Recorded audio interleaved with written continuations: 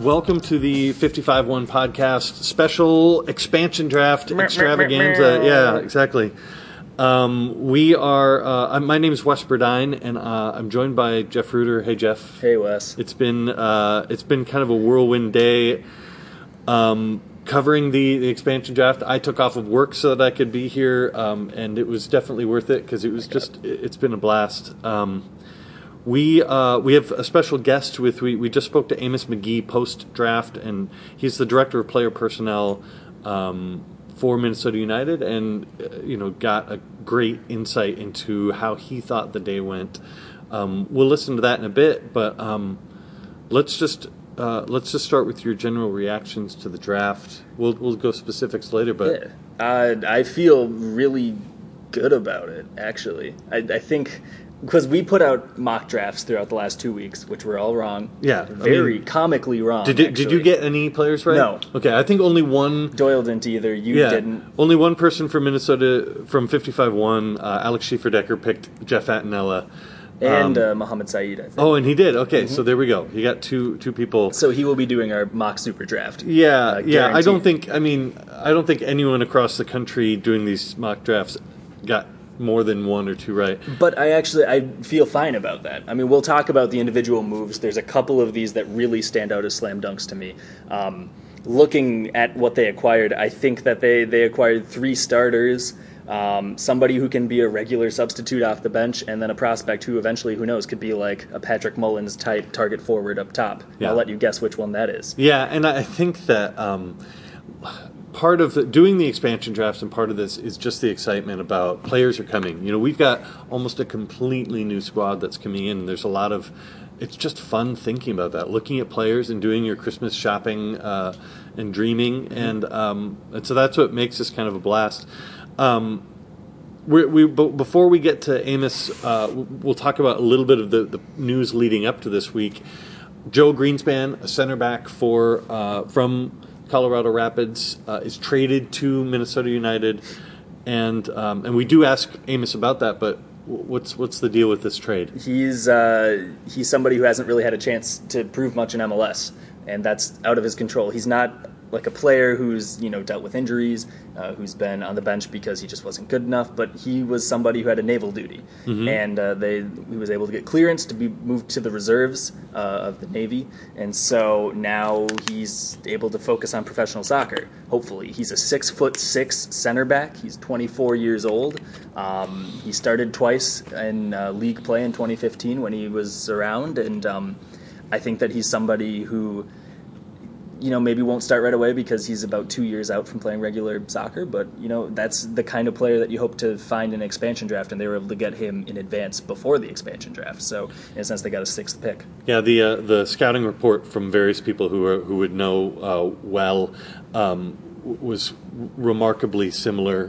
This guy, his feet aren't that great. He's not that great with playing with the ball at his feet, but he's very smart, very big and physical, and so that's a good sign. Also with this, and you kind of reported this today on Twitter, Joe Greenspan comes, and part of the deal, it sounds like, we have confirmed it. It is. No, we've confirmed it with good sources, but what it sounds, I keep wanting to say sounds like. Yeah. What ended up happening was that Minnesota traded a 3rd-round pick in this year's Super Draft for Joe Greenspan.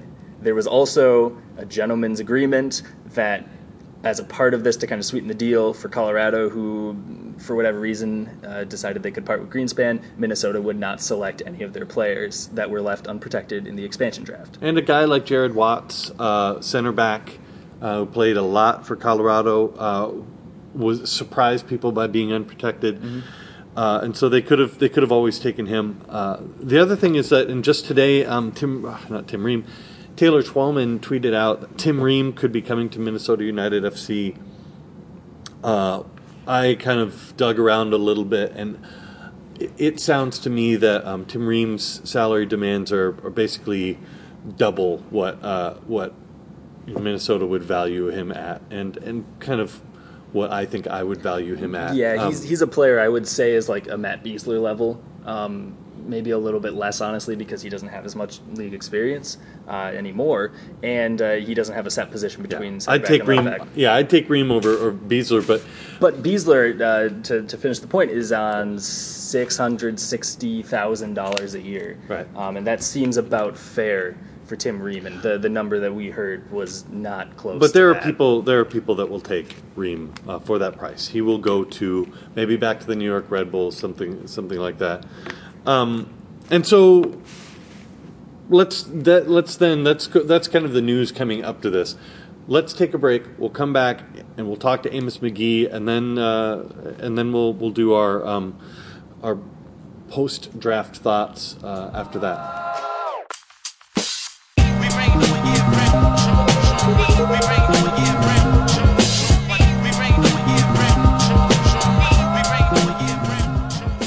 This is Wes Burdine and Jeff Ruder from 55-1 Podcast, and we are joined by Director of Player Personnel, Amos Magee, also Minnesota Thunder legend. Thank you for being here. You've had a busy day, busy week. Yes. Busy month. That's been all of that, all of the above.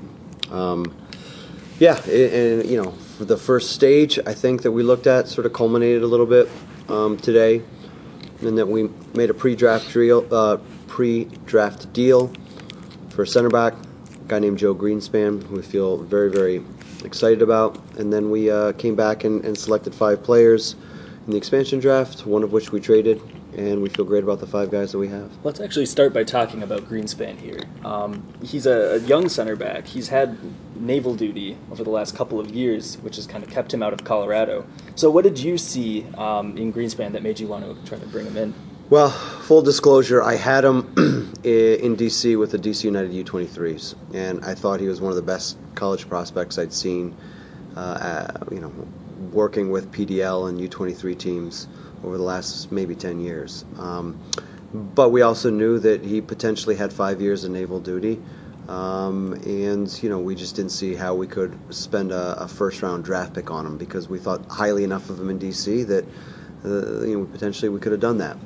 And then we thought about, well, can we move up? So we snatch him in the second round, and then Colorado got there before us. And, for 2 years in Colorado, he's been bouncing back and forth. He's been on a destroyer out in the Pacific Ocean, and he just hasn't ever been able to commit himself to being a professional soccer player. And we think that now he's in the Naval Reserves, and he's got some of those commitments straightened out, and now he can commit himself fully. And we think, even at 24, we potentially could get in one of the best prospects, American prospects as a center back.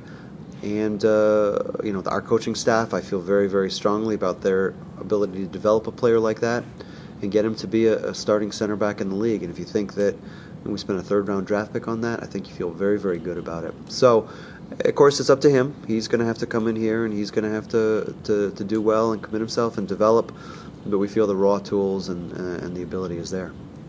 I want to, before we'll get to the draft, which is the big ticket item of the day. But right after taking the job here, you went down to Costa Rica, and then that game one of the games at least you were trying to go to got postponed. But you've been scouting, and yep. So how's the scouting been? Has it been more than Costa Rica for you? It's been more, it's a real process. It's a process where you have some ideas before you go down there. You watch the game. Some of those ideas are thrown in the trash heap. Some of them are supported. New ideas, new players come to you, and so then you sort of retabulate everything, and you go back, put them on a board. And try to figure out what value they have to you and what do you have to give up to get them. So that's where we are, and Manny and Adrian have also been very busy traveling. The rest of our staff, from our academy director through upcoming assistant coaches, which will be announced, those guys have been very, very busy. And I think we have a very, very good list of working players that we think add value to Minnesota United. Now it's a matter of us figuring out how to get them and how to acquire them and how much it'll cost to do that. But I think we feel good about the process where we are right now. And there's a lot of spinning plates, obviously, with everything going on from where you can pull players.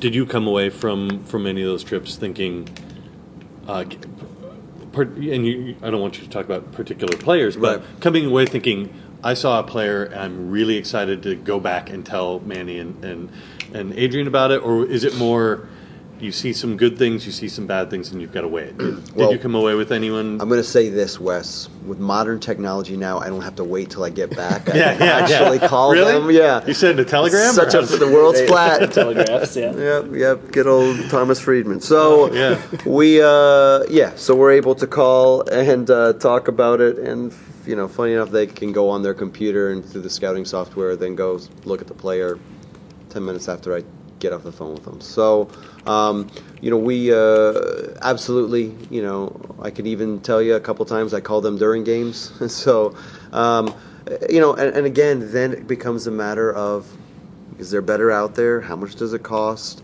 Where are they going to fit? Certainly before Adrian was on board, it was, is this a player that can fit multiple positions, multiple formations?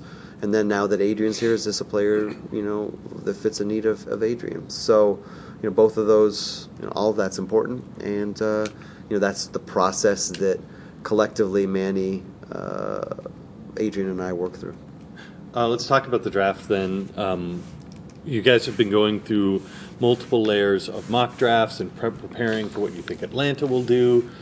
What you'd like to do, the various things. How well, I know we just talked about this in the press conference, but from your perspective, how close to your dream draft did this go? There was a point last night pretty late where we thought we had closed in on 3 prospects. And we put those on the board, with a zillion other notes, but we kind of cleared everything out, looked at those 3 players, and thought if we get these 3 players and nothing with our next 2 picks, we'll have felt it was a satisfactory draft.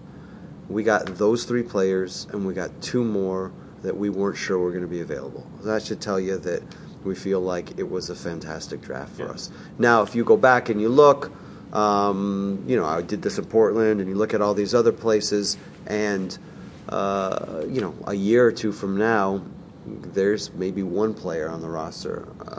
New York City FC, there's Jason Hernandez, but I think they haven't redone his contract. Tommy McNamara was a great pick up for them. And then Orlando, Pedro Ribeiro is out now.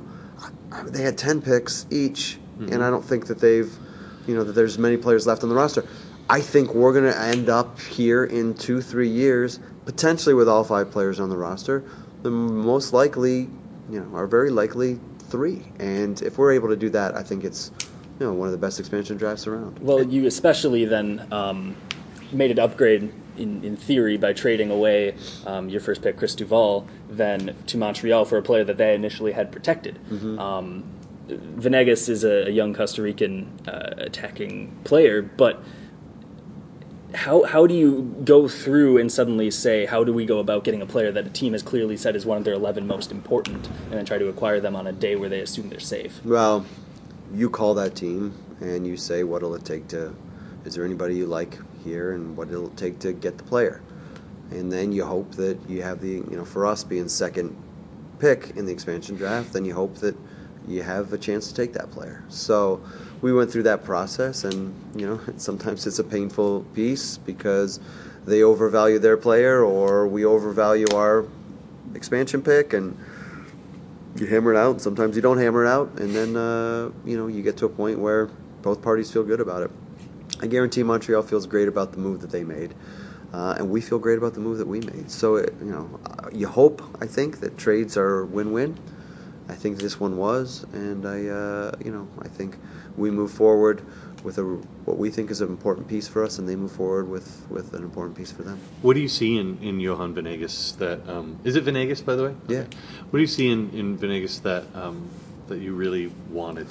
Well, I will say this. I had Venegas caused us massive difficulty in the CONCACAF Champions League playing for Alajuela against DC United. So, we lost our quarterfinal series to them in 2015.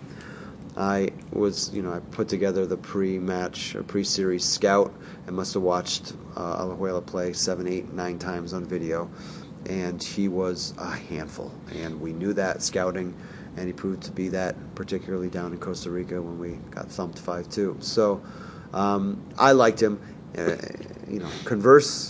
Subsequently, Adrian is down with his staff in Orlando, and they're wishing that they could get hold of Venegas. They see him as a player that they scouted pretty heavily, and then Manny's seen him and likes him too. So all of a sudden, we converged, all three of us having come from different places, all aligning on the fact that we think Johan Venegas is a very good player in this league. And the funny thing is he's been decent for Montreal. He's been pretty good, but we think he can get a lot better. The adjustment period, the makeup of their roster, the way Adrian's going to play, we think that his best soccer in MLS is coming. We won't go through all the players, but Mohamed Saeed is another player who stands out as a pretty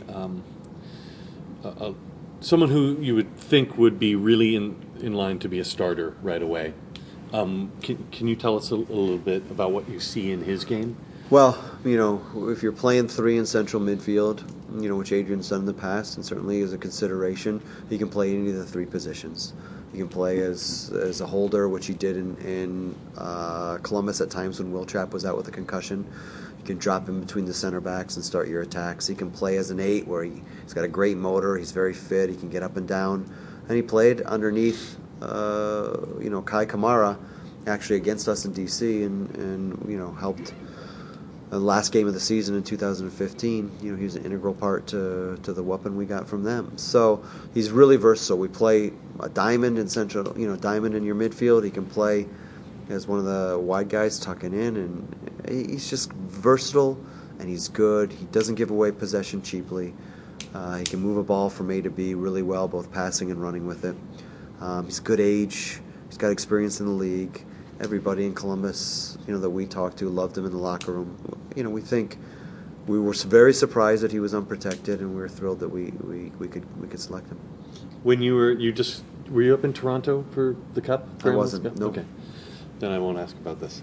Never mind. Well, then, what do you see as you're looking ahead here? Obviously, this isn't the end of acquiring players by any stretch. You mentioned the Super Draft out there is going to be a big point of focus, which is coming up in exactly a month. So then, what's next for the immediate future? I think you can start to put our roster on the board, and you can say our roster versus Atlanta, for example, and they have some big money spent on some big players in big positions. We haven't done any of that, so we have some real pieces to go out and acquire, and that should be exciting for Minnesota United fans. It's exciting for us as a technical staff trying to get the right guys in there. But again, we feel like we have a good core of players, and we haven't even gone out and really taken our pocketbooks for a spin. So I think we're going to get some good players. Now we got to get the right good players, and those players have to fit with MLS, and they got to play well and stay healthy. And so there's a lot until we get over the finish line. But we feel like we have a good core in place, and now we can take some chances. Do you have any trips coming up? Yes. Okay, great. Well, thanks for joining us. I'm sure it's been a kind of crazy time for you, and it won't stop being crazy for a couple of years now. But your family's still in DC, though, right? Family's still in DC. They come in summertime. Is that? Yeah. My wife is an economist, and she has she's got a job. She's got a really good job, and she's, in my opinion, doing really important work. And so we're going to let her keep doing some of her research, and my kids are very, very settled there. One of them's in school, and so I'll bounce back and forth best I'm able to do both jobs, the more important job being a father and a husband, but this one a really important job as well. And we'll get everybody here. She's from Minnesota, so we're excited to get our roots planted here again. But there's some time between now and then, and we'll do our best. Yeah. Well, thanks for coming on. Thanks, guys. We'll see you soon. Awesome. Thanks.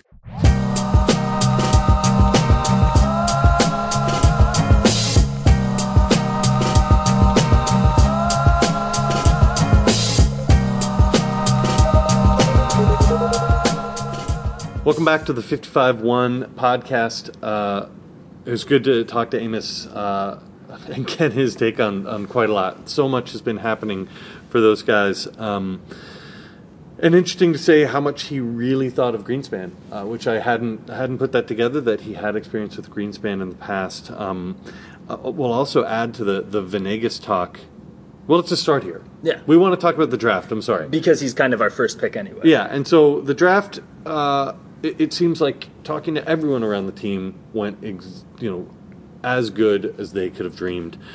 And so the first pick surprised everyone from Atlanta, which is Donnie Toya, which meant that no one could pick up Dom Maduro. I'm sure they would have tried to. I'm just kidding. I'm kidding. No one tried to go for the older players. But Minnesota United took Robert Duvall. I know his name is Chris Duvall, but I'm glad we traded him because I would have called him Robert Duvall the whole time.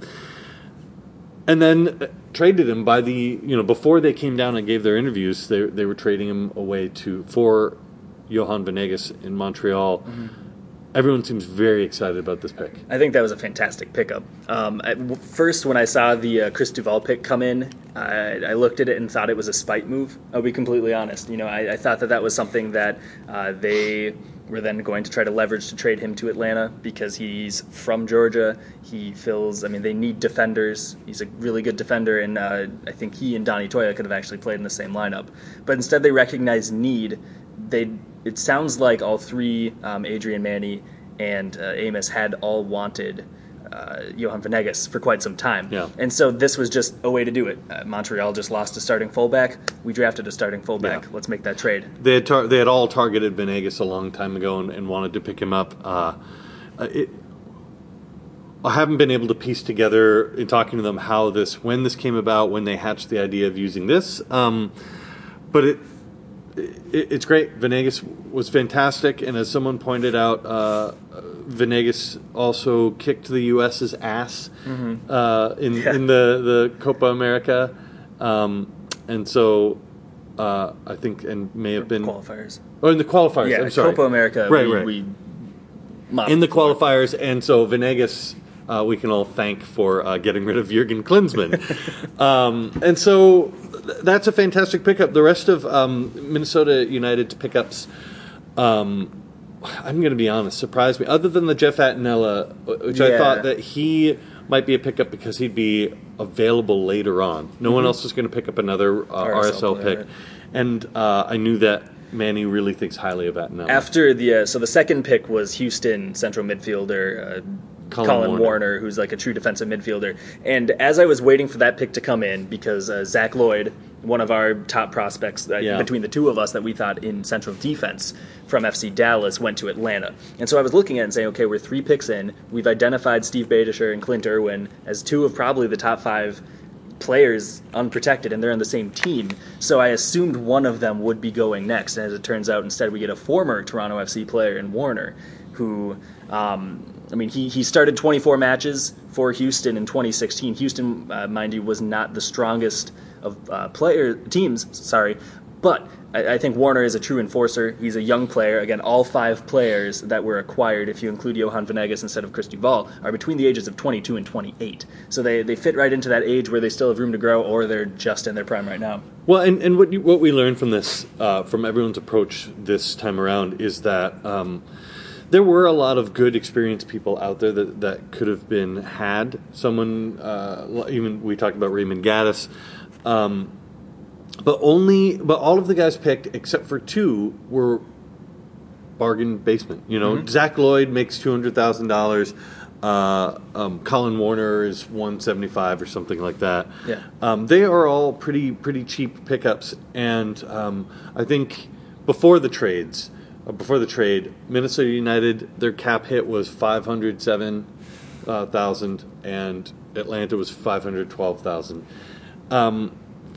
So people opted for these kind of cheaper contracts. Maybe they think that they'll be able to get these other players through waivers or through other trades. You'd have to expect so. Yeah, because the players who earn more money, either they're still going to be on the roster and protected, or teams are leaving them available for a reason. Yeah. And so I think, as we heard from Amos, now they're going to start to open up the pocketbooks. Now they're going to look at these trips that they took, hopefully, to Central America, South America, other places, and then they can finally be able to splash the cash. Right. Or bring in free agents, which that starts in like 30 minutes from when we're recording this right now. Mohamed Said from Columbus Crew is another central midfielder. A lot of Columbus fans very upset at losing him, and it sounded to me in the post-match interviews that that Minnesota was really excited. Adrian Heath was very excited about Said and the way that he could connect play between the back line and the it's tough not to be. Yeah, I mean, he's also 26. He's an international player. He's from Sweden. And you said with Venegas, that's a second international player, correct? So United now has 2 international slots filled. But when you look at Said, I mean, he can play in any spot in the midfield. I think that he's best if he's in that central spot, so either as an 8, so like a box-to-box guy, or as a 6 who's right in front of the defense. And, I mean, he had 5 assists last year playing from a deep-lying role, which means that he's a really accurate passer, and he's able to recognize attacking possibilities from further back in the pitch. And I think that for an Adrian Heath team that relies so much on players out wide and then forwards staying in the box, being able to have those guys who are able to pass it in and recognize that from so far behind is invaluable. It doesn't hurt that he's also Eritrean, and that they will have a very good time getting him to connect with the East African community, and particularly the Eritrean community in Minnesota. We talked about Jeff Attinell a little bit. He's a player I've always liked since being jealous that he kicked our ass. He's probably the best second goalkeeper in the league. I think he's ready for a start. I think he was a steal from Real Salt Lake. I think they will be depressed as hell to lose him. And then you've got this pick, Femi Hollinger-Jensen. Did you... A name on everyone's tongue. Yeah, exactly. Did you know a damn thing about him before this? Okay. I did not. He did play 19 matches this season, mostly as a substitute. All but one as a substitute. Right. Yep, I did remember that he played, 270, I did a little research as I'm working on my piece for MLS on this. He got 270 minutes across those 18 appearances. He scored twice, and he got an assist. Yeah. And that's over the equivalent of 3 games of play. Now, obviously, that's an imperfect metaphor because it's like he scored twice off the bench in 18 tries. But he does have an upside. He is somebody who's a true target forward, so he's a strong player. I don't think he's quite, or that Adrian Heath, who's done well with players like Dom Dwyer, Kyle Larin, none of them quite have the mold of what Femi brings. And so I think it's a really intriguing possibility. I think he could be the Patrick Mullins of this draft. Well, that's certainly what the Bent Musket said, and particularly of losing a player like Patrick Mullins is why they said it. Femi, if you've got Femi and then you draft Ebobisse, though, you've got 2 really young prospect strikers. I don't think that bodes well for Christian Ramirez coming back, because I think at some point you need a 30-year-old striker in there to throw in. Yeah. But we'll see. I think that if you compare this, and we talked to Amos about this, if you compare this to previous expansion drafts, right now it looks pretty good. And I think even at the time 2 years ago, the expansion draft didn't look this good. No. You know, it's much easier to have hindsight to know that Donovan Ricketts was going to die. Although people knew that his legs were falling off. Right. Let's talk about Atlanta, because Atlanta did some weird crap. You know. Well, first off, the weirdest thing that they did was tweeted out a picture of their war room. Yes. Oh my God. Their Donald Trump-esque. All you needed was I was waiting for Barron to be shown in the Barron Trump in the background with a lion riding a lion. It was a hilarious juxtaposition. The photos between the Atlanta United war room, which looked straight out of this kind of bizarre The Apprentice scene, and then Minnesota. They didn't even pick their biggest conference room, I don't think. They're all in there. It has this we're about to get Bin Laden look to it. 30 computers out there. Weirdly enough, Hillary Clinton was in the room holding her mouth. Just the entire time, yeah. I mean, we try to find her. It's tough to find her. You can find her at a supermarket, but you don't know where Hillary is otherwise. Yeah. She was in the Minnesota United War Room, and I think we answered 2 key questions today. Yeah, exactly. Yeah. So, at least she got a gig after the election. They picked up Zach Lloyd, as we mentioned. I really like Zach Lloyd. I think he's a great pickup. He will be very good for them. Donnie Toya is also... he surprised me as going number 1. I couldn't tell if Adrian Heath was joking in the post-draft interview. He had said before that we know exactly... He alluded to saying, or indicated that they knew exactly who Atlanta would pick first. Did you get the sense that he was joking when he said it kind of went the way they right. thought? I think he was joking. I mean, everyone started laughing as soon as he said it, too, and as soon as we asked the question. It's really tough for me to look at this Donnie Toya pick. First off, Toya, young fullback, I think he's a quality player. I don't think that when you look at the other players available, I don't think that he was the kind of player you say that's who you need to take first. Granted, Donovan Ricketts was the first overall pick in the last expansion draft, so what do we know?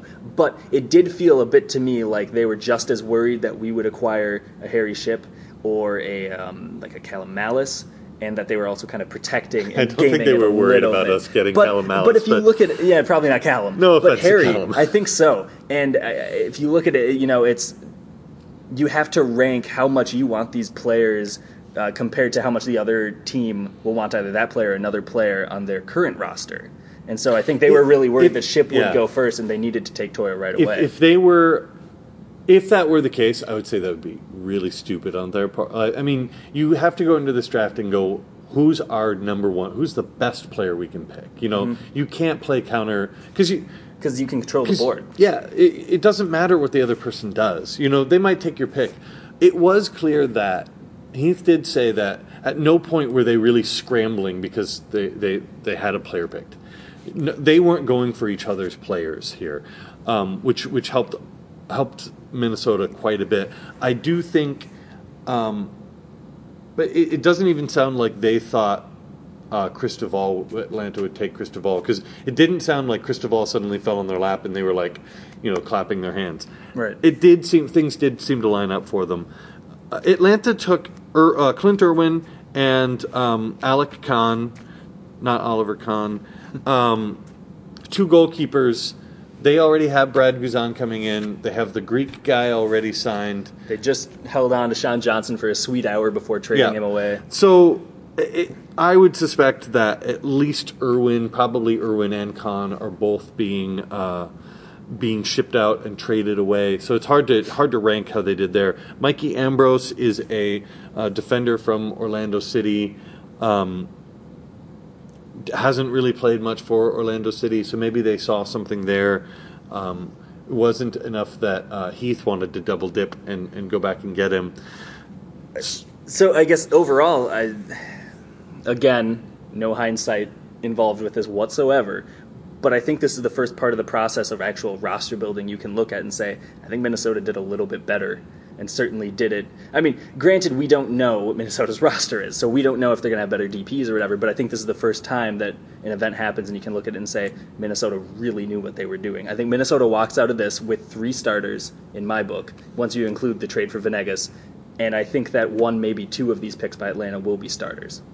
So you think their starters are Venegas, Said, and Attinella? That's right. And then Colin Warner, he would be a starter. I mean, he's the age that he should be out there. Right. He's making enough. Yeah. You think, what you're not saying is that you suspect that he might still be traded. I think Warner is a trade candidate. I also could see him being a player who, comes off the bench. Saeed's passes aren't doing quite right. You need to lock down the defense, something like that. You bring in Warner. It's impossible to grade Atlanta because who knows what they'll trade Irwin and Kahn for. They may be Venegas-level trades. But you're right. I mean, let's not compare Minnesota and Atlanta. Minnesota came out of this with a pretty damn good day. They still need to pick up quite a few starters. They have a lot of young players on this team. They they need a Marshall in their center back. Or Brad Evans just in the locker room. Yep, they need people to hold that down. They also need really guaranteed creative players. They don't quite have that yet, but they only have 8 players. We do think it sounds like I will win this bet, and there will be 11 players before Friday. But who knows? There are so many spinning plates. It's really hard to tell at this point. Yeah, So- but I'm happy with how this turned out. Even though we didn't pick any with our 10 mock draft picks, we did not draft any of these guys. No, They I mean we're idiots, but We are apparently idiots. everyone's an idiot. Let's go on this. There was also the groundbreaking yesterday. I did not go to it because I prioritized this, and I'm very glad I made that choice. But you were at the groundbreaking. Anything you got from that? the process started. I think that a lot of people there are very excited about it. I spoke with the commissioner, Don Garber, for a little bit about expansion talk. I guess there's going to be an announcement on Thursday regarding their timeline. So an announcement about future announcements. But otherwise, I mean, it's just the ball's rolling. At least, and that's progress in itself too. So really exciting start to the week for United fans, I would imagine, and gives us something to talk about besides just does Carl Craig still have a job? Are there any Cosmos that you'd want to take? Yeah, exactly. Et cetera, et cetera. The one thing I'll say, I did go to the St. Paul Chamber of Commerce event that Minnesota United held that night, and they had it's gargantuan. It was this big book of blueprints that was probably 2.5 feet by 2 feet, with 300 pages. In it was, on the north end, restaurant, a big beer garden that they're planning inside, which is pretty exciting. I'll try to write an article on that and dig into that a bit more. There's been talk for a long time. We've talked about this, I think, that something like that would happen. I think originally I thought it was going to be on the west end. This would be very exciting. It was also just sexy, just looking at the pictures. There's still no real timeline to when this is going to get built. We're not going to see a game in that stadium until 2019, though. I would feel pretty confident about that. I think there's a chance it could be open late summer 2018. But one game maximum, and I don't think that. Yeah, I think that's it. I doubt it. and that's an optimistic timeline, just as far as like construction, because there would be a second Minnesota winter involved in this, and you can't predict that. Yeah. Well, this has been a really exciting day. My name is Wes Burdine. I'm on Twitter at MNNiceFC. Jeff, where you're just... I am just at Jeff Reuter. Oh, great. You can also send me longer questions, Wes Burdine at 55.1. Thank you for listening. Please subscribe to the podcast on SoundCloud or on Stitcher, iTunes, whatever you listen to. I think I'm one of like 10 people who uses Stitcher, but that's my thing, so screw you. Thanks so much, and go check out all the coverage on 55.1. Leave comments there. We really want to have a conversation that's a lot of fun there, and looking forward to doing more of these in the future.